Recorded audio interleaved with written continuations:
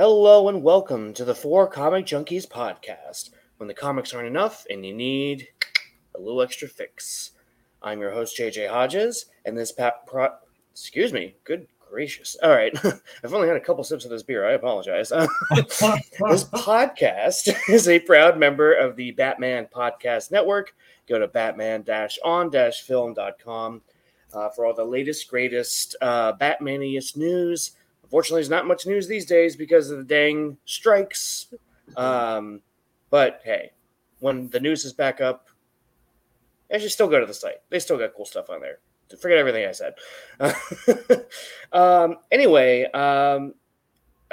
today we are talking one of the an underrated gem from the New 52, the first volume of Superman Wonder Woman called Power Couple, which I didn't realize had a double meaning in the story.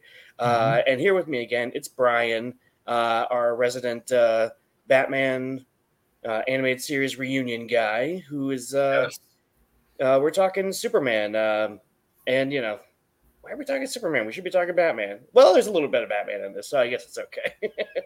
Yeah, Batman, the relationship expert. Yes. Let's dive right into it here, Brian. So we were talking a little bit off mic. What did you think of the concept of Superman and Wonder Woman being a couple? So at first, being the purist I am, I was not a fan. As a kid of the '80s, Richard Donner's movie, of course, was held and still holds a special place in my heart. Sure. And so I was used to Lois and Clark. And then speaking of Lois and Clark, I absolutely loved and adored as a teenager, a young teenager, the Terry Hatcher and Dean Cain. And so when I started reading the New 52, which I loved the majority of the New 52, like Batman, and I thought the concept was really, really cool. I actually kind of miss that age, but I digress. So once the Justice League story, hinted at them being together, and then actually I think it showed them being together in one of the issues they were up by the moon. It was 12, yeah. Issue 12, yeah. Thank you. So I was really not feeling it, but having read this for the first time, to come on here with you, JJ, and have the privilege to talk to you again, I enjoyed it. It was fun. And Tony, like we had talked about off mic, Tony Daniels' art was a pleasure to behold. I'll never forget my first exposure to Tony Daniel was when was Jeff Johns' Teen Titans back in like the late 2000s, maybe even early 20. Well, no, it had to have been late 2000s, mid 2000s. You worked on that, okay? I have the omnibus, and I've yet to read it, though. It's on my it's in my pile of shame. You know what I mean? Yes. So, I've got like 7. yeah. I only knew him as we mentioned from the Morrison book. But go ahead. Sorry. Yeah. No. I remember. So this was even back in like the Wizard magazine days. Because I remember, before there were all these like comic book sites and everything. That's kind of how you got your news, was through Wizard magazine, and they were the ones that I think broke the story that he was going to be joining Grant Morrison for Batman. I think after Andy Kubert or one of the other famous artists, like J.H. Williams or whoever, he had. Grant Morrison. They had a rotating stable of artists, pretty amazing guys on his books or on their books, excuse me. And when I read that, I was like, I'll never forget. I was just like in my living room reading it, and I said out loud, Tony Daniel's going to be on Batman, and just so excited. And then I've kind of followed his work since, and I've had the pleasure to meet him a couple of times at different Comic-Cons, pretty much New York Comic-Con. He's always a nice guy, willing to sign books and talk Batman or whatever. And so I remember when this book was announced, so they had the Justice League story where they, like, Superman and Wonder Woman were kind of bonding, and then they kissed. And then DC was like, we're going to do a Superman Wonder Woman book. And I remember thinking, you know what, like, that sounds kind of cool. I think I can get behind that, because you know, I'm a purist as well. I mean, not as you know, I don't know. I'm not like devout, or you know what I mean. Like, but I was still excited, thinking, well, that would be really. It's like, but you know, I'm sure we'll get back to Lois, but this will be a fun quote unquote experiment. You know what I mean? Mhm. Um, uh, and and just for whatever reason, I never picked up the book. I knew kind of what was going on in it. They had like the Superman doomed story. Yeah, Do you remember that, where like he became Doomsday or something? yeah. Uh, I read that was god awful, so I never read that. I think I have a digital copy that I got for like $4 or something. Yeah, and I just kind of never got around to it. But I always saw the covers because it was Charles Soule and Tony Daniel for a while, and then I believe it was Peter Tomasi and Doug Mahnke for a while, and I think they're the ones that ended the book. So it's Mhm. like here's a handful of some of my favorite creators, and I'm just ignoring, and my favorite characters. I'm just ignoring this book, you know. Who knows why? Just one of those things, I suppose. But you know, doing this calendar experiment I've been doing this year, the month of August, as Superman and Wonder Woman, and I thought, you know what? To heck with it. I'm gonna read the first chapter of this, and I gotta say, there was a little bit of a pacing issue, but for the most part, I really enjoyed it. I was like, this is actually kind of a cool story. Yeah. And you know, kind of like you said, there's a lot of the New 52 I miss. I don't miss Superman's costume because Neither. Yeah. Yeah. I always hated that.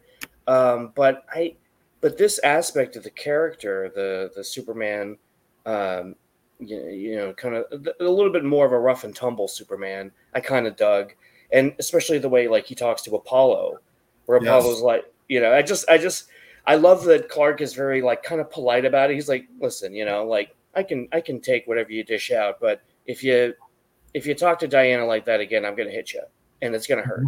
Mhm. And then you know Apollo's like, oh, what are you gonna do? And then Clark just you know bitch slaps him across the across the room, you know, um, and and it's just like it's moments like that where I'm like, see, this is when people say Superman's boring. I just like roll my eyes and go, you're Yeah. just you're not reading comics, you know, Yes. you're not watching the movies. You just think he is because the It's internet told you he was. You know right. what I Right. mean? Right. Twitter said or X said now. Right. Oh, Gugh. I refuse to call it that. It's still Twitter to me. Uh, but so what so going into the story, so it's kind of interesting that we both kind of went in blind. Yes. Um, um, I didn't realize that this was the first introduction of Zod in the New 52. So that was kind of interesting. Yeah, I was surprised because I swore I had read the first volume and the first volume or two of the deluxe editions of Suicide Squad, where Zod's like the main baddie and they break in to release him. And Right, right. my mind went there, and I'm like, oh, was it this or was it that? But apparently, it was this as his first appearance. Yeah. Hmm. So, but I enjoyed it. I enjoyed it. I think what was great about it was that it was kind of a subversion of expectations that you know first we think it's going to be Doomsday, and Yes. then and then of course obviously Doomsday plays a big part you know in later stories. Um, but I liked that when Zod showed up, it was very much just he was kind of you know just like hey like I'm sorry I attacked. I don't really know what's going on. I'm just here to try and you know Well, I let's you know what I mean. let's let's start from the beginning. I was really digging the Diana versus Doomsday fight, Yes, yes, and it shows how he just like he takes it to her, and she's breaks her arm and she's basically like in awe of this monster, when she first sees him, I'm looking at the page now and he's got the soldiers torn in half, yeah. and she looks at him like, whoa, and Hmm. she's jumping at him. But I love like the little intimate like shadow pieces also of her and Yes. Superman. Like Yep. it's Yep. telling this love like subtle love story in the background while she's like jumping at him slicing him with the sword. Then he just kind of backhands her. She's spitting out the blood. And then this page on 25 with her face, yes, that rough, dude. Where she's got a mouthful of blood as she's holding his hand. I love that. I love that. And then like I said, she's laying there and she's got the bum arm. He broke it, and he could have killed her because her arms were broken. You know. And then that's when Superman comes in, and that's when Doomsday just disappeared. So I like those first few pages like completely engrossed me. I was like, wow. It's clearly, I think at least there must have been some inspiration for like Batman v Superman. Yeah. And it's a good bit in that movie too, when Doomsday smacks Wonder Woman and she has this kind of like smirk. That's one of the best parts in like any superhero movie. Yeah. Whoa. Yeah. And I think that's such an interesting thing about Wonder Woman as a character is that, as she's I mentioned you're being like a Batman animated reunion guy. When I think of Wonder Woman, I think of like, I always kind of dug the idea of Batman and Wonder Woman getting together because of like the Justice League cartoon. That never registered with me until that cartoon, and I was like, "Wow, I was hook, line, and sinker. I was in it." Oh yeah, no, it's exactly the same. And I like that. What works about that is, I think that Bruce thinks like her in the sense that they can both appreciate when an enemy is powerful or when an enemy is well trained or anything. Because how many times does Bruce say to people like, don't underestimate Ra's al Ghul or Talia or even the Joker or whatever, it's like he, and I think Diana is very much the same way. But I really love the contrast that they talk about with how she sort of raised her whole life to embrace her gifts, embrace her power, very, very like pro-feminism energy, right? And Clark was sort of told to hide your powers, like blend in, and I think she says in there, pardon me, she says in there, she's like, I was raised a warrior, you were raised on a farm, and that made me think of Man of Steel. Yes, so yeah. Like, where were you raised? On a farm? Yeah. No, yeah, but it's a good point too, because it kind of it makes sense because it's like an aspect of both of their characters I never really thought about before, but it's true, isn't it? Mm-hmm. That she, and especially the way the New 52 handled it, where she just is kind of marching down the streets of Washington D.C., and refuses to meet with the president, and it's just ice cream is delicious, and, yes. Whereas Clark was always just like like wearing oversized shirts and just trying to, not really interact much, not hurt anybody. So in a lot of ways, it makes sense to put them together.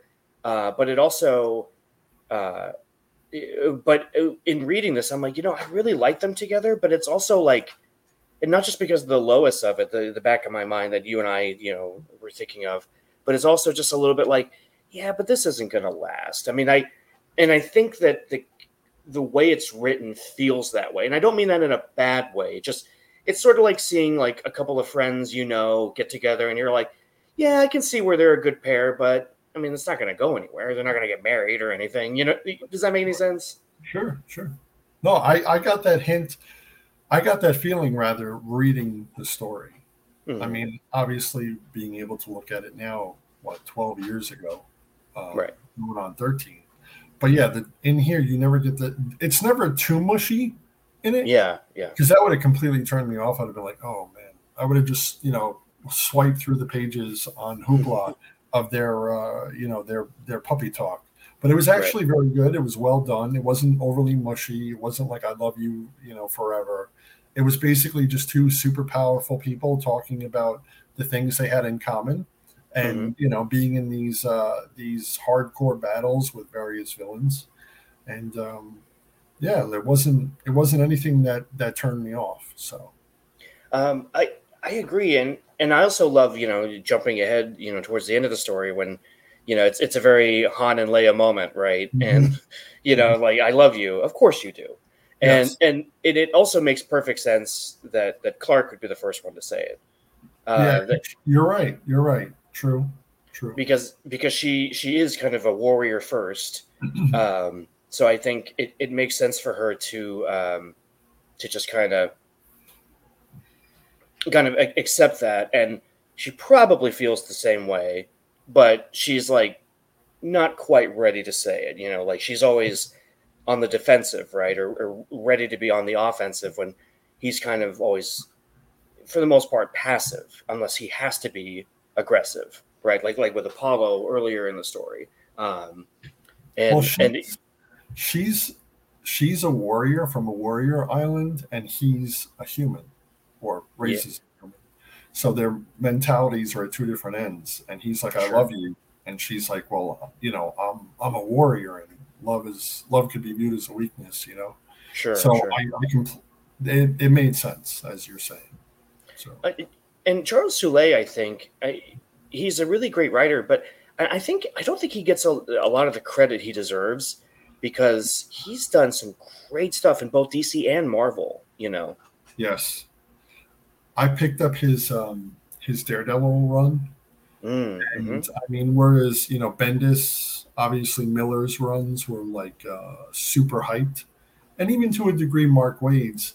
People seem to sleep on Charles Soule, Yeah, and he came on. He's the most recent writer before Zdarsky. And right. even Zdarsky's run has been like, oh my god! But no, everybody's kind of like, yeah, Charles Soule on Daredevil, okay. Yeah, So he's a good writer. I thought, and again, you mentioned it. I thought he did a fantastic job writing this story. I read his some of his Red Lanterns run and Swamp Thing run Okay. because I think he kind of cut his teeth on the New 52 a little bit, and I always liked what he was doing. He always had a good grasp of character, um, and one thing that surprised me about this was seeing the Justice League of America characters from Yeah, yeah, yeah. that New 52 book. I mean, talk about a forgotten book. Yes, It's like yes. Martian Manhunter shows up, and Vibe and Vibe. Hawkman. Yeah. Um, and I was like, because it has like the green monologue box, Mhm. like threat acquired or whatever. And I was like, who's talking? And when it was Jean, I was like, oh, awesome. And Yes. Tony Daniel draws a damn good Martian Manhunter. Hmm. I really enjoyed it, and I just recently, in the past like 4 months, I read the first two volumes of New 52 Justice League, Hmm. and that their whole arc is included in the first volume. I believe it's Yeah, the first volume. Like you're sitting there and I'm reading the New 52 Justice League, which to me is the best Justice League run I've ever personally read.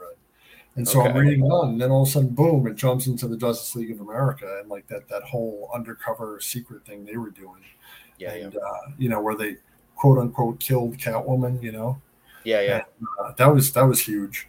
So it was nice to see them transcend it into this book as well. Like DC really did try to push it with them, and have them become adapted yeah. into the regular Justice League. And I think and I said this in another episode. It was interesting when Jeff Johns. I was at a panel that he was a part of when they were first promoting the JLA book, and he said, we're gonna introduce Martian Manhunter as the most dangerous hero in the DC universe, and the crowd just went wild. Mm-hmm. And I turned to my sister who was with me, and I was like, okay, like I never would have thought that about John, but that's cool that I was like, maybe I was thinking of him incorrectly because everybody's all about it, you know. Yes. So it was, Yes. so that was an interesting development, but it was one that I really dug because I don't know, being a big Batman fan, of course, I kind of dig as much as I love like Spider-Man, of course, and Superman. Um, there's something about like the darker heroes, the ones that are, have some brooding to them, have some torture to them, have some drama to them that is just a tad bit more interesting. Where I lean in a little bit more and go, "Oh, you have trauma. Please go on." Yes. Please tell me more. Yeah, yeah, Yeah. yeah. I'll tell you, I really enjoyed speaking of Superman and Wonder Woman, I really enjoyed the animated movies that DC made. Yes. You know, like they did Justice League War. I really Hmm. enjoyed that one. What was it? The War of Atlantis? That or Throne Throne of something? Atlantis. Yeah, yeah. Thank you. That was good. I enjoyed that one. Yep, And yep. then I thought the Death of Superman. That was well done. Oh yeah. In the reign of the Supermen, and Diana is the last one to fight Doomsday before Clark does, and she's Yes, just yes. like beaten, and Rosario Dawson does such a great job voicing her, and she's like, Clark, don't hold back or he'll kill you, and she's like all bloodied and like scratched up and whatnot. My Yep, yep. mind went there when I was reading this story too, to the death and return of Superman movie. I'm glad you said that because I did think the same thing. Just that she was not gonna quit. Like she was going to die fighting him. Just like Mm-hmm. in this book, she was and what obviously there must have been some inspiration because Peter Tomasi wrote that movie. Yeah. Um, so clearly he was on the same page that Sule was and going like, yeah, like Wonder Woman would absolutely give her life to stop this thing because Mm-hmm. that's who she is. And Rosario Dawson, I mean, talk about I'd like as of this recording it hasn't come out yet, but I'm so excited for the Ahsoka show. Me too. Like it, Me too. she's just a powerhouse of an actor and can kind of do anything. Like the Mm-hmm. first thing I ever saw her in was the Josie and the Pussycats movie from like 2001 or two. Wow, I didn't watch that one. I remember her. The one that she really left the mark on me was the Daredevil show. I thought she was awesome as Night Oh Nurse. yeah, yeah, Like um, especially when they're on their roof and she's basically completely against Matt's ways, yep, and then the guy that he's trying to torture is starting to talk the Russian because they had kidnapped the kid, yeah. and then he said something like real vile, and then she's like, "All right, no, you do. You take your the knife or whatever he had and put it right here on his eye. He'll Mhm. talk, And then he's like, oh, like that. That's when she bought. She was awesome as a night Yep. nurse. That on that tangent for a second, the Daredevil show that episode specifically Yeah. when that show first came out and I was watching it and she has this line I forget the exact line but she says something like and it looks like you can take a beating without complaining at all and he just Mhm. chuckles and goes well that's the Catholicism Yeah. and Yeah. Yeah. Yeah. Yeah. Yeah. I lost it. I paused it, and at the time I was in a church group, and I texted all my friends in the church group, and I said, "Y'all gotta watch Daredevil." um, Yes. I was like, Yes. that was like, I was like that line spoke to me, Mhm. as a Mhm. Catholic boy growing up. Um, but yeah, getting back to the story, I this the great thing about it was very much highlighting just how powerful both of these characters are. And I think what Sule did really well was they talk a lot about how powerful Wonder Woman is and how powerful Superman is, and of course how powerful Zod and Fiora are. But Mhm. they also showcase it. It's not just talk. It is like when Wonder Woman goes head to head with Fiora, she does hold her own. She can kick her ass. Mhm. And I was like really just like excited about that you know, because a lot of times these books are either all tell and no show, or they can be just too much too much action, right? Um, and but seeing that these characters get along the way they do, and have this kind of weird relationship where they even kind of note that it's a little strange, right? Mhm. Mhm. Um, the main issue I had was that there was a bit of a pacing issue where like there's like the Zod is trying to rescue Feora from the Phantom Zone, and then the book kind of stops and there's this random chapter in the middle where their relationship is outed, Yeah. Yeah. and Yeah. and Yeah. I was like, why is this here and not somewhere else? And maybe it was just an editorial thing, I don't know, but um, it was uh, it was really strange. But it also brought to mind the montage scene from Batman v Superman, where the whole world is talking about, like, and I've said this a million times on the show, how much I love that scene. That, what are the merits of Superman? Like, is he conqueror? Is he just a helper? What is he doing here? And then I loved seeing this, where it was like, well, this is how it starts. They're going to breed and they're going to take over the world. It's like, oh no, I think they're a cute couple. And it's like, well, who cares? We got other things to worry about, blah, blah, blah. I love stuff like that because it does add like a reality to the book. You know what I mean? Like, it felt like, oh, this is what people would be saying. Twitter would be exploding right now, And you see the reaction of, even the Justice League. They're like, what? When they get outed. And I love how Clark has to go back to, his reporter self, because it actually came out on his and Cat Grant's blog. Yeah. And how they were able to incorporate the reporter part of that. It was like Soul was so into them as the actual power couple, the superheroes, but it's like, oh, got to harken back to the reporter thing. So there was, you're right. There were a couple of times where the thing jumped from, I was expecting a follow-up to what I just saw, and I swiped the page, and then it's something else. Yeah. But it wasn't anything that, ruined the story for me. It was just a little curveball here or there. So. No, I agree. It didn't ruin anything. It just was kind of a weird, like, hold on, we have to do this real quick kind of a chapter, which I can't think of another example, but I know I've read books like that before where I'm like, wait, what the hell's going on here? Like a Stranger Things season 2 with the sister episode. It's like, all right, come on, like, let's move on from this one. Right. But I also like how, because at the beginning of the story, she was kind of all for, like, telling people and, like, letting it out, and he was not really for that. He was very much like, well, this is our thing. Let's just let it be our thing. But then when it does come out, she's actually really angry about it, and he's just sort of like, okay, well, you know what? It's out there. It's out there. Like, what are we gonna do?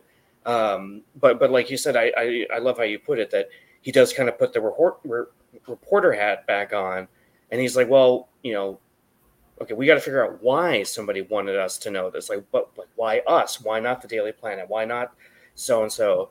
And I love that Cat Grant was just like, who cares? Like, it's because that speaks to her nature as a gossip columnist, who's just like, doesn't matter, who did it? Like, we know, and that's all that matters. Well, what about, I thought the panel where even Batman throws three batarangs that hit the wires on the Midtown TV announcing it, to where that goes out, like, and then he swoops away. I thought that was really funny. Yeah. Even Batman, he was silencing the gossip in Midtown. It's stuff like that it feels like there's something about, like, when Batman gets a funny moment, like that. It feels on brand, and I love when writers can find ways to do that. But also, like, I love, he's not in the book very much, but when he's talking to Clark, like when Clark gets, like, accidentally supercharged by Apollo, and he's trying to, like, kind of hide, and he's like, I need to burn this energy off so I don't hurt anybody. And he's on the moon, the dark side of the moon, which is a totally normal thing for people. But I love that Batman straight up says to him, he's like, you don't really know how your powers work. He's like, doesn't that bother you? And Clark's like, not really. And he's like, well, it should. It bothers me. It's like, and I'm just like, no, I'm with Batman on this one. You should really figure this stuff out, man. I liked when toward, probably, I don't know, like in the third chapter or something, where Wonder Woman, out of the blue, when they're together, she's like, Bruce, it's time. And he's like, okay. And I'm like, wait a minute, Batman is babysitting with the Justice League, babysitting the Earth so they can have time together. Like, that was like, I was like, okay, I didn't think that would be Bruce, but alrighty. That was kind of off for me, at least. Yeah, because it seemed a little like, well, why would he? Maybe it should have been Flash or Green Lantern or something. Yeah, like if somehow she even got in touch with Martian Manhunter, Sure, and sure, yeah, you know, him and the Justice League of America looked out. I don't know. right, It was just kind of weird to me. Not bad, just weird. yeah, yeah. But it's I did like that. I did like that we got a lot of other characters that I really wasn't expecting in this. I wasn't expecting the Martian Manhunter. I wasn't expecting Batman even to make an appearance. Um, As but much as he does too, yeah. yeah, yeah. He's kind of One like thing, Superman's confidant. yeah.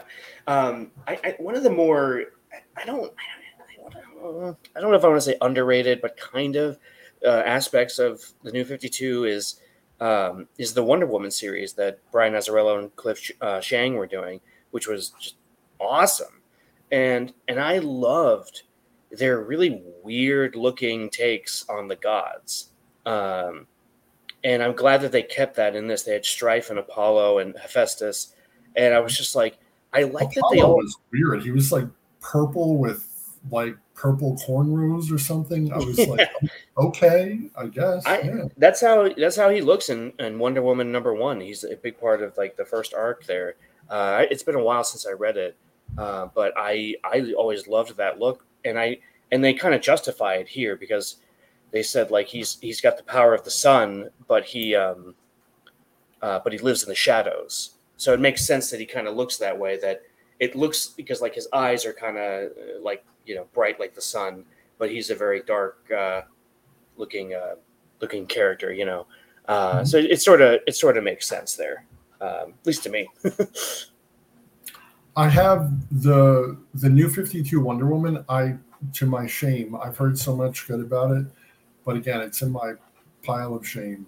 I have the two absolute editions, Yeah. and I actually pulled them out, but I just haven't touched them to where I ended up putting them back eventually.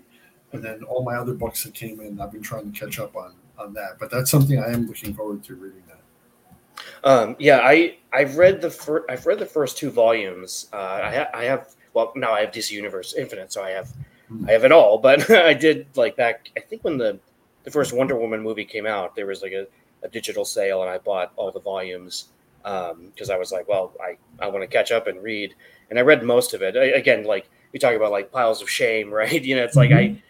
my digital collection is even worse, you know. But I mean, it's one of those. Yeah, I'll get to it eventually, kind of a things. But I don't know. But I also get into these weird moods where I'm like, I know I need to read this because I'm doing a podcast on it, but Mhm. like, I'm not in a Superman kind of mood. I want to read something Sure, Batman, sure. like. No, I'm the same way. I'm the same exact way. The same Uh, exact way. And really, no matter what you and I tell the your loyal listeners, I really encourage everyone who hears this, go read the story. yeah, It's really cool, and even when Superman and Diana fight Zod and Feora, it's awesome. It's an awesome few pages of action. You know, it, it's awesome. So it's exactly what I was saying. Where like because the story is called Power Couple, and mhm. obviously it refers to both Zod and Feora, and Clark and Diana.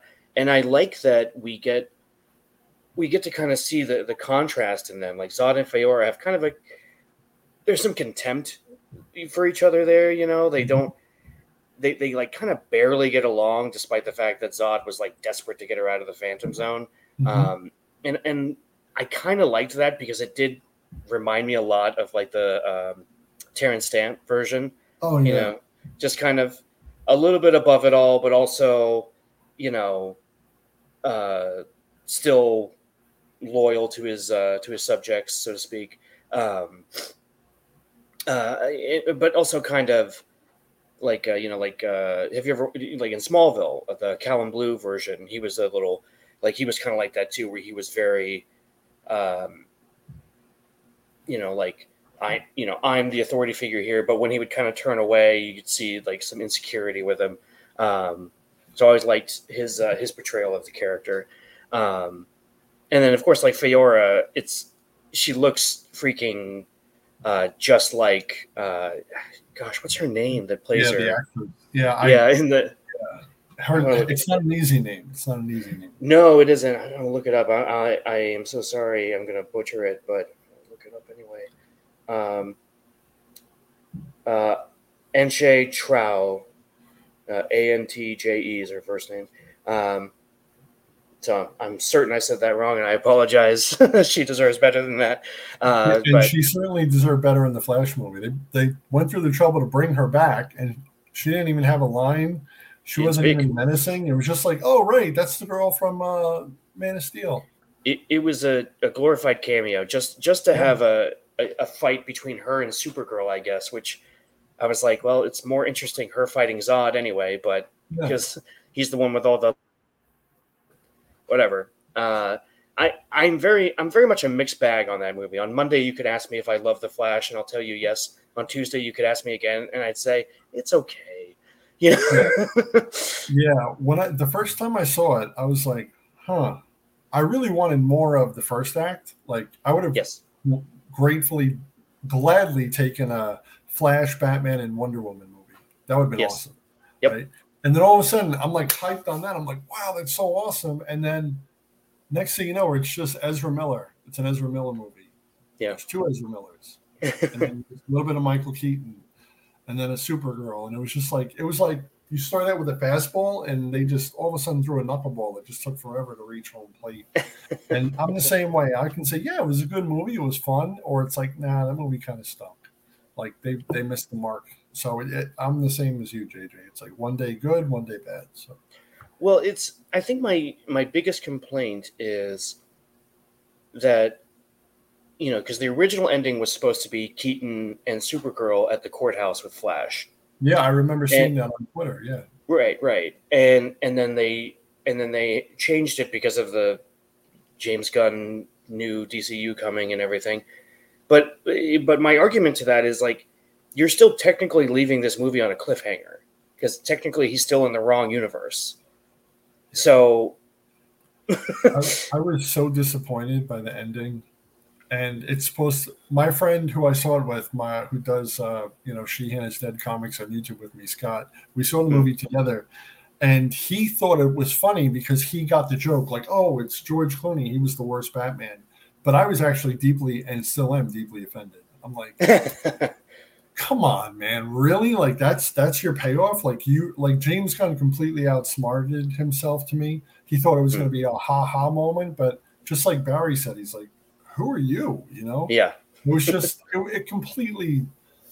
It just left a sour taste in my mouth personally. You know, I take my DC geekdom like super serious. So, and then that after credits scene was completely stupid. So yeah, it was not worth sitting around for, which I was kind not of at all. by. Not at all. I was like, what is the point of this? I don't get it. I really did not get it. It that could have come earlier in the film before he traveled through time, and might have been funny. Like, even if like he had just like dumped Arthur in Bruce's car, and Bruce is like, "Don't worry, I'll get him home" or something. You know. That would have I would have that's perfect. I would have taken that. I would have gladly taken that. Yes, that would have been much better. Yes, but we digress. Well, yeah, well, they're not hiring us for. No. But yeah, I mean, I'm sure we could. You know, I have a whole episode talking about it with my good buddy Nico, and we were kind of on the same page. That's my good buddy too. That's my good buddy too. Oh, you know, everybody loves Nico. So. Everybody loves Nico. But yeah, going back to the story, I liked that we get to see the characters in their own environments, right? You know, we get to see Wonder Woman with Hesia is her name, right? Her sister. Yes. We get to see her, and she gets to kind of vent to her about her frustrations with the relationship. And what I really liked about it was that this never felt to me like a soap opera. It never felt like a Clark won't say he loves me, or all he wants is to shower me with gifts, and that's not what I want, or none of that. It's very much, it was her kind of struggling with, how do we do this? Like, how do I approach it, you know. And there was an emotional reality to that really set it apart from me, that made me like how they were doing that side of the story, because it, you know, so she's talking to her sister, and he's talking, and Clark's talking to Bruce, and it just, it, to me, it just worked so much better than if they had just been like, I don't know, like in a will they, won't they type of situation. Like, it was like, no, they're in a relationship, but they're also kind of recognizing that, should we be in a relationship? Is this going to work? And then by the end of it, they're both like, okay, we're going to make this work. It's going to be okay. You know, and it felt like a good payoff to the end there. And I did like Clark's inner monologue towards the end, where he's just like, I said, I love you. Why did I say that? You know, it was just like, I was like, oh my God. We've all been there and said it. And maybe, you know, maybe we should have waited or not said it at all. Yeah. There's also been times where it's been said to me and I have said it back and then went, I shouldn't have done that. You know? Yeah. So, and again, like I said, the Han and Leia moment, I love you. Like, of course you do. Like, just that made me laugh. Cause you know, that calls back to the first arc of Justice League, right? When he first sees Wonder Woman, he goes, oh, you're strong. And she goes, I know. And there's already like the seeds being planted there, like, oh, okay, there's a little bit of a flirtation here. And I like that she, at this point, she's kind of dropped the weird blue collar thing that she had. I think that was only in promotional material, now I think about it. But I've always loved Wonder Woman's costume in the New 52. I thought she looked super awesome, and I'm glad that the movies did that. Like, you were talking earlier about the Flash movie. I thought that her costume kind of looked like that from this series, in her brief cameo in the Flash. And I was like, and you know, I saw some people kind of crapping on it online, and I was like, no, I loved it. Like, I like that. I don't care for her having the muted colors. You know, same way I don't really care for Superman having muted colors. You know, I like the Man of Steel look, but I also just think it should just be just a smidge brighter, like it was at the end of Black Adam. You know, it's like, you know, it's like, damn it, we almost had it, but then nobody went to go see the movie, so it's gone now. But you know what, though, dude? Like, in retrospect, Black Adam is a big hit compared to The Flash and Shazam. No, what the hell world are we living in? Right. And Black Adam didn't even release in China, you know? Oh, no, that's right. And you know, maybe that's another like 150 million. You know, that's maybe 600 million. The Flash, what? I don't even know if the Flash cleared like 200 million. I don't think it did. And Shazam, I think, did not. I think it only made like 100 and something million. Complete. They also had a much smaller budget for Shazam. I read that it was only like 100 million versus like Flash is like 250 million or something. Yeah, or upwards. Right. Yeah. And it's like, well, if you're going to bring Michael Keaton back, he's going to ask for a payday, and let's face it, like, he kind of deserved it, because he had to put up with Ezra Miller for 6 months. Yes. I'm slightly kidding. I mean, not really, because fuck Ezra Miller, but anyway, one thing I wanted to mention real quick was that there was just a so brief moment with Lex Luthor that kind of came out of nowhere, and you know, I'm sure if I keep reading the next like couple of arcs that there'll be a payoff to it, but I felt it was a little strange, but at the same time, I kind of liked it, because I liked that he was like, you know, I knew this might happen, even though it should. Even though I didn't plan for it to happen, it is happening. Now what am I going to do? And I kind of laughed a little bit, but then also I smiled to myself thinking like, this is Clancy Brown's voice in my head. I love it, you know? Yeah. Yes, me too. Yeah. Whereas reading Wonder Woman, I feel like I get like a weird mix of Gal Gadot and Susan Eisenberg in there, you know? I only get Susan Eisenberg, even though, like I said, Rosario Dawson killed it in the animated movie. Like Susan Eisenberg, that's what I heard. Like her sensualness, just like that very subtle softness, but then also that high pitched, like, no one dies today, you know, like rah. Yeah. Susan Eisenberg, yeah. What about which Superman are you? Are you a Tim Daly Okay, or a George Newbern? here we go. I am a Tim Daly guy. I'm a Tim Daly guy through and through. But when I read the New 52, I'm like, my brain almost wants to start going toward George Newbern because, Okay. even in the Justice League cartoon and especially Justice League Unlimited, Superman was much more aggressive Yep. and, like hard nosed. Whereas, Tim Daly's from the animated series was more traditional Superman. So Sure. and then they did that weird story that whole Superman. What was it? Superman Reborn. Oh yeah, we talked about that on the show. Yeah. I don't even know what happened, but I'm like, okay, fine. Like it's all blended together. Good, we got that out of the way. That was very much Peter Tomasi, because we've actually it hasn't. I don't think I haven't released it yet. At least I don't think I have. Let me look real quick so I don't put my foot in my mouth, which I'm very very good at doing. No, I haven't released it yet. So I have talked about that with a friend of the show, Ricky Church from Flickering Myth. And our kind of consensus was it was kind of a cool story, but it was also just you can really only do that in comics. And even then, it's still a little bit like, okay, but it's like, all right, fine, whatever. This is what you're doing. Sure. You're better off having a few glasses of wine or a few shots of your favorite gin or scotch and then read that. It'll help because it's just way too much. It's like there's their essence, like their essence, like Clark and Lois essence, and then they blend together with the Rebirth one and this and that and Mr. Mixie Pedalic and so on and so forth. Yeah, it's a mind meld. Which, by the way, for my money, the best Mrs. Pedalic that we've had. Okay, well, I mean, obviously Gilbert Godfrey. Yes. God rest his soul. But in live action, I loved that it was Thomas Lennon from like Reno 911. He played him in an episode of Supergirl. I was like, where the hell has this been the whole time? What a great cast. I didn't see that one. Mine is just Gilbert Godfrey from the animated series. Oh, I mean, and even I like that the animated series also incorporated like the old school I don't know, it must have been the 60s or 70s look where the that felt very like a Bruce Timm thing to do. Like, well, let's pick a design that people haven't seen in a long time.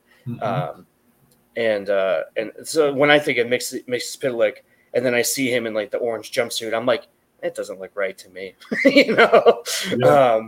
but it's still an okay look for the character. But I'm like, nah, like give me a little purple suit, and it's Gilbert Godfrey screaming, Buck, like the joke he had about the Jewish boy that was drowning in the ocean, and the lifeguard goes out to save him and pulls him to the shore, and his grandmother looks at him and goes, "He had a hat." Oh my god.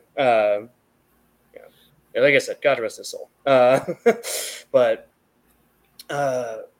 this well, going back to what I was saying about the voices, for me, I've always thought of Tim Daly. He always sounds a little bit younger. I think he and Newbern are about the same age, but he just has a more youthful voice, whereas Newbern sounds like when he's Superman, he's an experienced Superman. I feel like Daly's is warmer to me. I can see that. Yeah. But I also think that Daly's best performance as Superman was in the Justice League Doom animated film. Oh, dude, yeah. I think that's the last one that he was in as Superman too. I think you're right. Yeah. And Newbern, another episode that hasn't been released yet because I keep getting sidetracked with all these other things. My personal favorite Superman movie, which is Superman versus the Elite. I think he gives a masterful performance in that. I remember watching that and hearing his voice, and I was like, "Oh, cool! They got George Newbern to do this." When I first saw it years ago. That was like in continuity, with like the Justice League cartoon. Yeah. I didn't really care for the animation style of that movie, but the story is fantastic. like Superman and and Manchester Black. They just look weird. They look like they're like made of like, I don't know, like shapes. Superman's like way too puffy, his face. Yeah, like he just got stung by a bee or something. Yes. It looks like he got stung by like 3 bees right underneath his chin. Yeah, and it's like, wow. It's like, it's like, it's okay if he just looks like a normal man, like a tall man, but normal. That was actually something I always really liked about the way they did Henry Cavill and Ben Affleck in the movie, was that Henry, just kind of looks like a regular man, like a built man, a tall man, but Ben Affleck was just this behemoth, Yes, he was just Hulk. Yeah.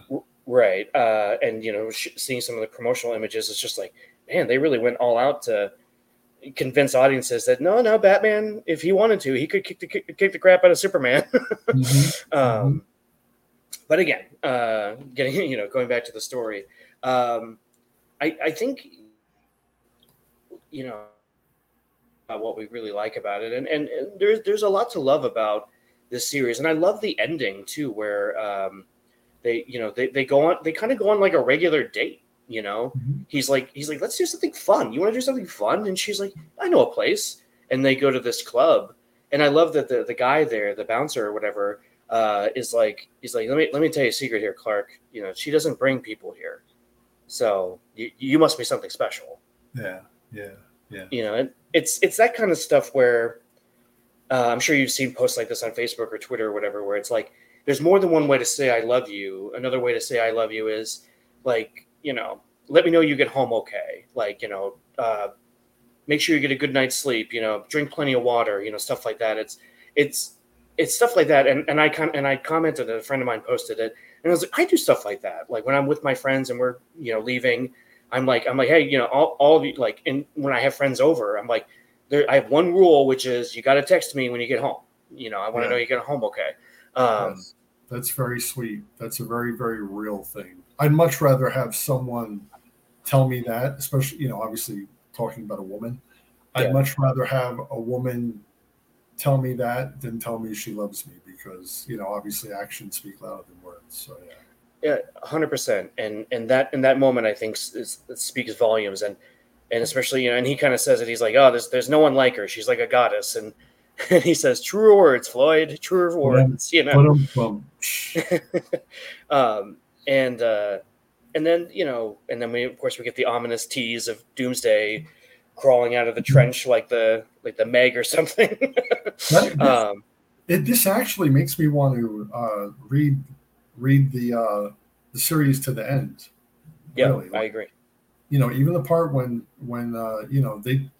they take turns saving each other in the various stories. And again, it's not like I'm all for girl power and whatnot, but I'm not a fan when, like what Tom King did with Batman and Catwoman, where Catwoman basically became like the butch, or this is my opinion, so let me clear that up with everybody. Okay. She basically became like the man of the relationship, and she's the reason he beat Bane, as opposed to in this, Wonder Woman and Superman go back and forth saving each other. Like there's the part after the nuclear reactor, he's basically fried, and she brings him up to the sun, and then she collapses and he's holding her in his arms, all bloody himself, and he walks in and sees what's her name, her sister, who's on Earth now. And he's like, you got to help her, and they put the healing ray on her, or the healing crystal. Right. Like I really enjoyed it, because it wasn't damsel in distress, and it wasn't man in distress. It was just like two people who care about each other, who almost have equal power, and they're just taking turns saving each other because they care about each other. It's a good point, because I think there can be a tendency, especially with male writers, to try and overcorrect and make the female characters too powerful. And again, it's not a bad thing at all. I have a little girl of my own. I want her to see strong women, but at the same time, it's like it's much more interesting when they're stronger together, versus them, you know, he needs her to move on, to uplift, because then it's just like, well, now we have the opposite problem where the woman wasn't strong until the man showed up. You know, like I don't like that either, you know? See, my thing is like with Batman, he doesn't need any sort of saving from a woman. He doesn't need Catwoman to beat Bane. Now, if you want to make it to where a woman takes the, a female character takes the lead with like Booster Gold, I buy that 100% because Booster Gold is not an alpha male. He's very much a soy. Not that he's a soy boy, but he's much more. He's much more goofy, and needs a strong woman to basically direct him and help him in his endeavors. Or Blue Beetle the same way, Ted Kord, But someone who's like alpha, like Batman or even Superman in his own quiet way, they don't need that. So and even the way he kind of the way they kind of talk to each other, like when he smacks Apollo around a little bit, he's like, before you say anything, I know you could have handled that. And I also like that, they have kind of an argument where he says, okay, fine, I'll say it. Like, I am worried about having to protect you. That's just who I am. So these people are from my planet, and I'm worried that I'm going to be fighting them while having to protect you. And she kind of stops him and goes, you don't have to worry about that. Like, I'm powerful too. I can handle myself. And he just kind of drops it and goes, okay, you're right. Let's do this. And it's that kind of equality, that it makes it that much more interesting. And again, and hopefully we're not being too terribly controversial that everyone's just taking us at our word here. But I think there's an argument to be had that it's much more interesting to have these characters be equals, and sure, like, and I totally buy that Superman is going to look at her and go, I am worried that I'm going to have to protect you, and she kind of just rolls her eyes and goes, you don't have to, and even like Batman says it at one point, right? Doesn't he? He says something like, she doesn't need you to protect her. Yeah, it's like, bruh, I'm Wonder Woman. You know what I mean? Like, I was made for this. Like, literally, that's Clark's natural. His natural. That's why we love Superman. Is that warmth of heart and that concern. But it's like, no, you don't need to look out for Wonder Woman. She was made for this.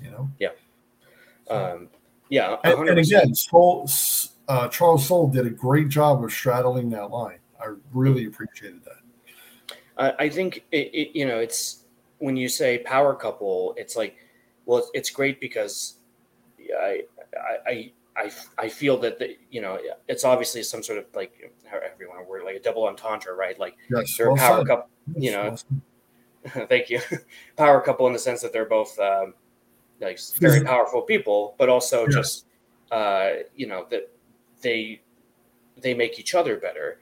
But like I said, I also like the idea that we do get the vibe that, like, this, I like them together, but I'm glad it didn't last. And like in the Death of Superman movie, they even talk about it, right? Where Lois has a conversation with Wonder Woman where she's I love it. Yeah. She's like, how do you feel about this? And she's like, oh, we just didn't work, but I think it's going to work with you guys. And because I think Lois is the same way, where the best parts of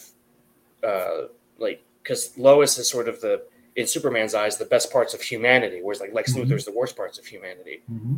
So she can, well, thank you. She can lift him up, and much in the same way he can lift her up. And and Lois is a great character anyway. So, and it's kind of a shame that she's not in this story at all. But maybe it would have been awkward. I don't know. But like Steve Trevor, I like that, like his, it's like jealousy. Thy name is Steve Trevor, sort of bit, where he's like, I'm not worried about what she's doing. I'm just worried about when they break up. Like, what's Superman going to do? He's going to be maybe he'll just turn on us or something. And I was like, wow, it's a strange way to show your jealousy there. But I also kind of bought it. And I love that Amanda Waller was kind of egging him on a little bit too. Yeah. that felt very on brand for both of those characters, at least, especially Waller, who's she's just a bastard to begin with. Yes, yes. Like that. What was it in the 2016 Suicide Squad when Rick Flag is like, at first I didn't want to believe the stories, and this is after she like shot everybody, when they rescued him, and she's like, "Well, you should have," or like, yeah, like, well, you should have, or it was really menacing and like, wow, that's gangster, Yeah, she's a great character, and I get that there's a lot of like with the new DCU, like there's some fans that are upset that like John Cena's going to stick around and she's going to stick around, and for my money, I'm like, look, if anybody stayed from the DC from the Snyderverse to this to the new James Gunn verse, I'm glad it's Viola Davis. A friend of mine put it really well, where he's like, yeah, kind of like Judi Dench stayed from the Brosnan bonds to the Craig bonds. Yes, and that main and I bought it hook, line, and sinker. That did not bother me one bit. No, same. It's like I was surprised by it, but at the same time, I'm like, you know what? If we're going to keep anybody, I think she's the one to keep. So we'll see where all that goes.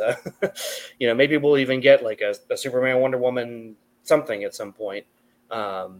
Which maybe the Flash was missing that. The Flash should have had a Superman thing instead of just the little CGI cameo at the beginning of the movie, right? Yeah, he's like dealing with a volcano or something in some country, and they just show him from the back like a shadowy figure in the the lasers coming out of his eyes. Yeah, where it's just like, oh, okay, so y'all just super disrespecting Henry Cavill now, but okay, it's I'm not like a conspiracy theorist or anything, and I totally understand the business decisions moving forward, why he's not going to stick around, but he could have been in that movie. Like, come on, like at least in the beginning with Gal and Bruce, and what like.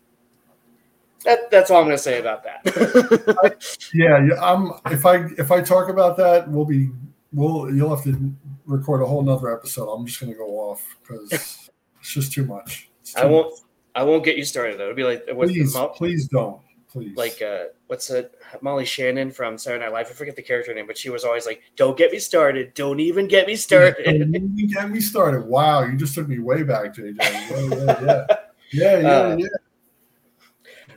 Brian, this has been such a blast here, getting to talk about this, and I asked you to do this because I guess for whatever reason I just assumed you'd read it, and then you were just like, you know what, yeah, that sounds like fun, I'll do it, and then like before we recorded, you're like, I've never read it, and I was like, oh my god, neither have I. This is gonna be kind of fun, dude. When you asked me this, I was excited. I'm like, yeah, sure, and then I'm like, oh, wait a minute, I remember I wasn't a big fan of that idea. What if I read the story and I don't like it? Then what am I going to talk about? I liked it. I really liked the story. Surprisingly. And again, as I said a few minutes ago, for the listeners, if you haven't read this, give it a read. It's not mushy. It's just about, like JJ said, two powerful people who make each other better, hence power couple. And it's really enjoyable. The art's beautiful. The battles are really cool. And I feel like Charles Soule, he really gets these characters in this universe. Yeah. He's, far too underrated as a writer. His Star Wars stuff has been really good too. That's what I heard too. I have not read that yet, but that's what I heard. Yeah. I would definitely recommend his Darth Vader run. Yeah. That's what I saw. Yeah. His Vader thing is like super popular. Yeah. There's good stuff in there that kind of, I'd say, explains why, I won't spoil it for you, explains why Vader would kind of have reverence and appreciate Grand Moff Tarkin in episode 4 the way he does. Because, when you see him in the other movies, you're like, why did he ever just like take orders from that guy? But, right. But Soule kind of took a couple of chapters to say, well, this is why, because they, they're both kind of weird, evil dudes, and there was a mutual respect that was earned. A mutual evil respect. Yes. So, Brian, if people are out there in the interwebs looking for you, where can they find you? Well, you can find me on, let's see, JJ refuses to say X. It's Twitter, X Twitter, whatever you want to say. It's at Brian P. Brewster. It's the BTAS reunion. You can also check me out on YouTube at Sheehan is Dead Comics. We've had some great guests on there from DC Comics. We had Philip Kennedy Johnson not too long ago. We had Brad Anderson, the personal colorist for Jason Fabik, who's my absolute favorite artist of all space and time. Awesome. We're actually working on getting Dan DiDio on. He and I have been going back and forth via email. So speaking of the new 52, right? I would love to pick his brain about that.